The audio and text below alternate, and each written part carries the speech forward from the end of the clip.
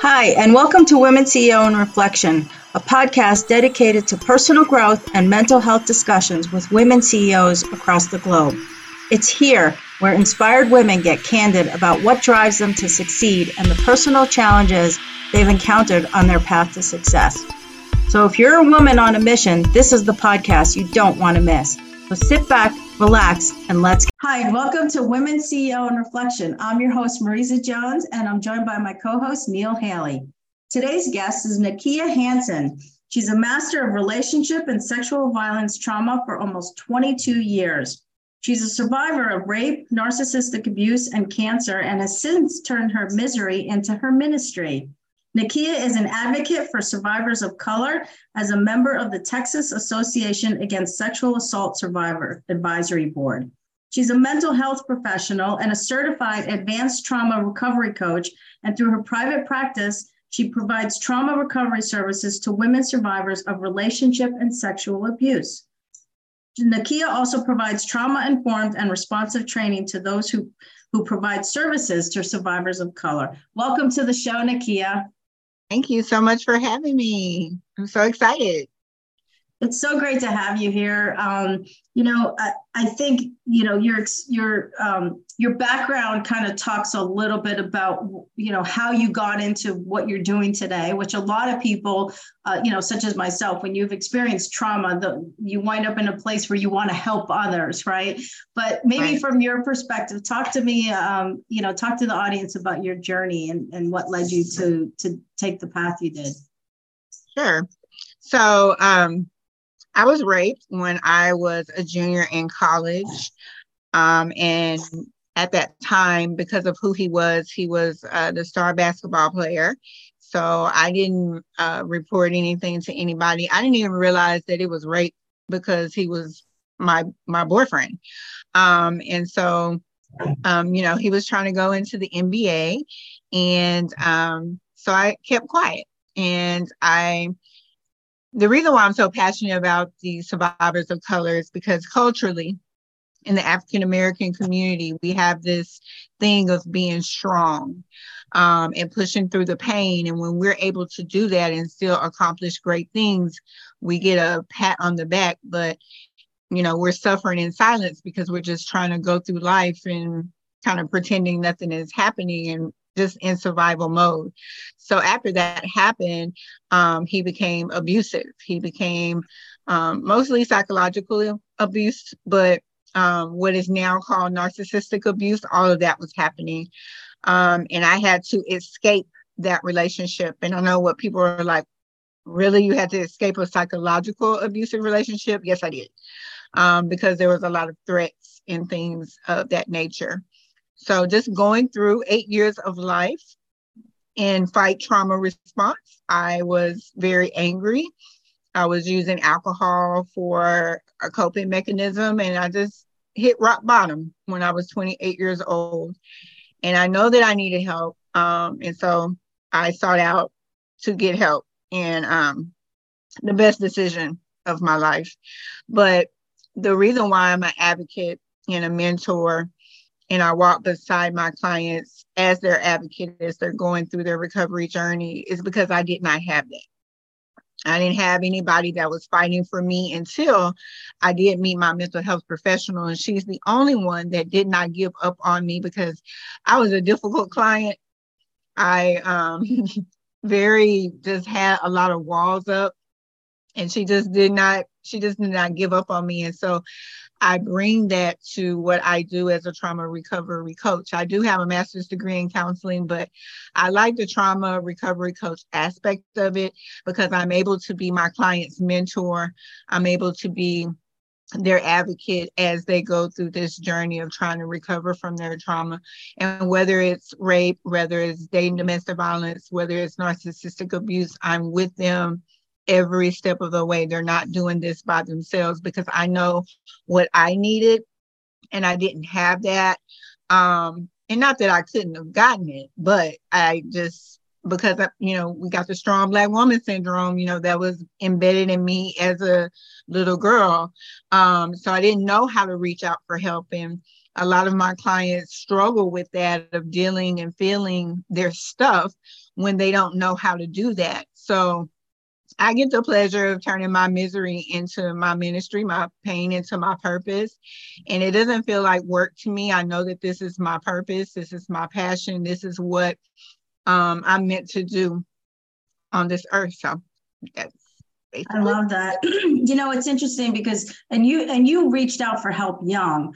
I had therapists when I was younger, but I didn't really, reach out to desperately until my 40s because I was too proud. And there's a lot of us who are survivors of any kind of trauma, Right. where we feel like we have to do it alone and we're too ashamed to get help or too proud to get help. But people like you and I and others who want to help those who have been in similar situations, there's millions of other people waiting for someone to call and say, I desperately need your help, so it's Right. really, it's just a matter of getting there, and it takes time. So how do you get the message out so people can come reach out to you and they feel safe with you? I'm starting to make a presence on social media. So social media is just not my jam. But I know that's where the people are. And so I'm starting to get out that way. But when I first started, I was on Psychology Today, so people would reach out. But a lot of where I got most of my clients were word of mouth. So it would be other previous clients that would refer other clients that way. So if it wasn't for that or Psychology Today, I wouldn't probably have the clients that I do have now, but I do have clients within my association. The trauma recovery coaching is through the International Association of Trauma Recovery Coaching. And so other coaches will refer clients to me that way as well. So, but yeah, it usually when I share my story, that's when they start calling, and especially around the holidays, because the holidays are not so pleasant for everybody, especially those of us that have experienced trauma.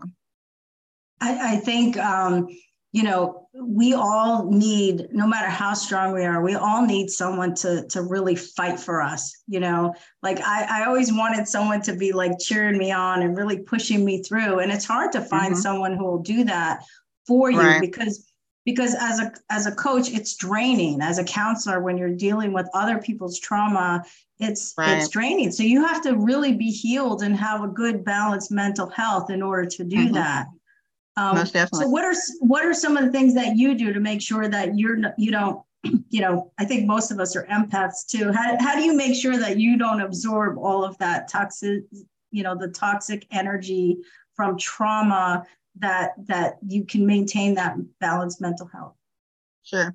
Well, within my clients, I take a 30-minute break between each one.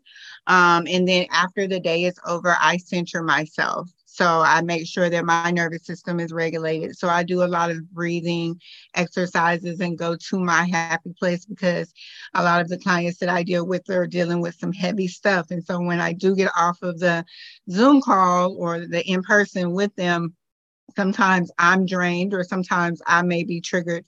So I'll always make sure that before I go on and be mom and be caretaker to my mom, that I center myself and I regulate my own nervous system. And then I'm self-care. I'm all about self-care, setting up those boundaries, making sure that I'm doing something that makes me happy. I take off days, so I only work Monday through Thursday. Fridays, I do not work. Every other Saturday, I work, and I absolutely don't work on Sunday. And I do absolutely nothing on Sunday except go to church, and then I come home and I do nothing. And when I say nothing, I mean nothing. I'm in the bed and I'm watching a good movie or catching up on my shows from the week. So I'm an advocate of self-care, especially because of what I hear on a daily basis. Yeah, it's so important. And we forget, it's so easy to forget to take care of ourselves and make take those breaks and make the time for ourselves. Yes. So what would you tell, you hear all the time, if you're in an abusive relationship, whether it's physical or whether it's emotional, like a narcissistic a partner, women hear all the time, well, why didn't you just leave? Or why can't you just go? It's not that easy. What would you tell someone who's perhaps in a situation and knows it's not a healthy situation, but they're not sure, maybe it's them, right? Because they've been gaslit, to believe that it's them, or maybe they're just not sure how to get out of it. What advice would you give someone? Sure. I would tell them that they have to be ready in their own time. They can't, because it's so easy for people to say, just leave, and they don't know everything that is happening behind closed doors. And so when you are in an abusive relationship, you're in survival mode. You're trying to survive each and every day, whether it's physical, whether it's spiritual, whether it's financial, psychological, whatever. But the one thing I want people to know is that it's not going to change, that it's going to get worse before it gets better. And it doesn't matter how you are trying to be the best wife and the best girlfriend or best husband, best, boyfriend, because it does happen to males as well. It's not going to change, and you are not going to be able to change that person. And there's nothing that you can do to change that. And also, if there's children involved, don't stay because of the kids, because the kids are watching you. They are watching you, and they can feel all of that. And I don't care how young they are, they can still feel it. They just don't have the words to express what they're feeling, but that trauma is there. And so it will have an effect on your children. No matter if they're babies or if they're 1 or 2 or 3, they're going to remember that yelling and that screaming and all of the things being thrown around and walls being punched and all of those things. So we have to sometimes just think about ourselves, but also think about our babies as well, because it will get worse before it gets better. And then before you leave, make sure that you talk to someone to get a safety plan, because that's the most dangerous time as well. Talk to somebody that's going to advocate for you and that's not going to judge you. You got to have that safety circle, so when you do leave, somebody is there for you and advocating for you on your behalf without the victim blaming, without the victim shaming. There are so many providers out there, nonprofits, or people like myself that will advocate and mentor you and make sure that you're in a safe space. Yeah, and definitely, someone who specializes in it, because there's different types of help. You can get a counselor, a therapist, and a coach, but they're not specialized, and they'll tell you themselves, I'm not the right person for you. So find someone who's right for you. And that is so important, especially those that are in narcissistic abusive relationships, because you have counselors, therapists, whatever. That's not their specialty. Not that they've not had a client that's, in an abusive relationship, but narcissistic abuse is totally different. And so you've got to have somebody that specializes in that, so that way you won't get re-victimized by somebody that does not specialize in it because they don't understand it. I never had, you heard of narcissistic people, but I never really realized how bad it was until my second marriage, and it was a narcissistic, a partner. And I remember I tried to leave him several times, and I kept just constantly talking to myself, maybe it's me, maybe it's me, maybe it's me. Right. And I had done all my work. I was healed, and I was like, I was all in, but he made me question myself. And I just remember the last time I was like, this time I'm going to do it. And I would go in my son's room and I'd close the door, and I literally would be like crying and just begging God, don't let me say yes. Don't let me go back to him. That's how bad narcissistic abuse. And I had to work with a therapist for months afterwards, because all I wanted was to be near him, but I knew it was so bad for me. And so, my therapist helped me through, because people don't realize the extent of a narcissistic relationship and how much it could really entrap you. Yes. And it's a trauma bond. it's a deep-rooted trauma bond, because narcissistic abuse is abuse of your mind. And so you feel like you're losing your mind half of the time when you are with them. And so it's a strong trauma bond. So when you break that trauma bond, it's like an addiction. It's like, Right. I want to be free from it, but I'm like, because they paint this picture of you and people believe the picture that they've painted. And so you're so busy trying to, like, I'm not like that. I'm this, I'm that. So but then a part of you is like, okay, but you've gone on with your life and I'm sitting over here and I'm stuck. So Right. it's that addiction. It's almost like an addiction. It's a strong trauma bond that you have with your narcissist. So it's like a drug, and the adrenaline is like, or whatever, but it's not that easy to leave. And once you leave it, then it's the after effects of that. It's the after effects, all of the manipulation, all of the gaslighting, all of the love bombing, just all of that just coming to a head. And you're just kind of like, I don't know what, none of this. And you absolutely need someone, to support you through it, to make sure you stay separated, because otherwise you can easily fall back into it. Right. The no contact it's important, but it's really hard to do. Yeah, especially when you have kids. So definitely, and especially when you have kids, it just makes it a lot harder. I've had clients that have kids and businesses with their narcissists. So yeah. Wow. Well, we're at time. Any parting words for our audience today? As the holidays are coming up, set your boundaries. If there is a situation, or, you don't have to say yes just because it's your family.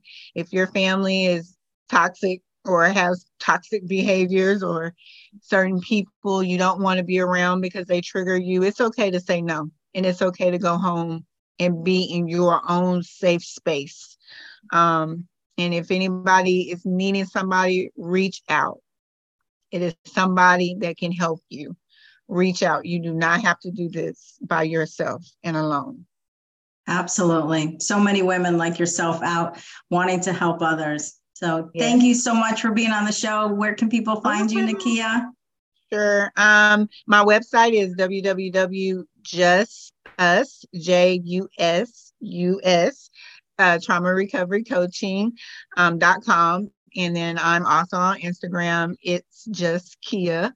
I'm also going to be doing a couple of programs, narcissistic abuse recovery program for women, and also a new badge of honor, emotional management, self-awareness transformation program for my strong women out there. Love it. Love it. You can't have enough programs out there for people. Absolutely. If you're listening, reach out to Nakia. Thanks so much for being on the show. Appreciate it. No problem. Bye-bye. Thank you for listening to Women CEO in Reflection. To reach out to one of our guests, their contact is in the description of the show. Do you want a total mindset transformation? Apply to Mindset Warrior, The Art of Intentional Thinking, my personal coaching bootcamp at IamAMindsetWarrior.com, and schedule your call with me today. Thank you.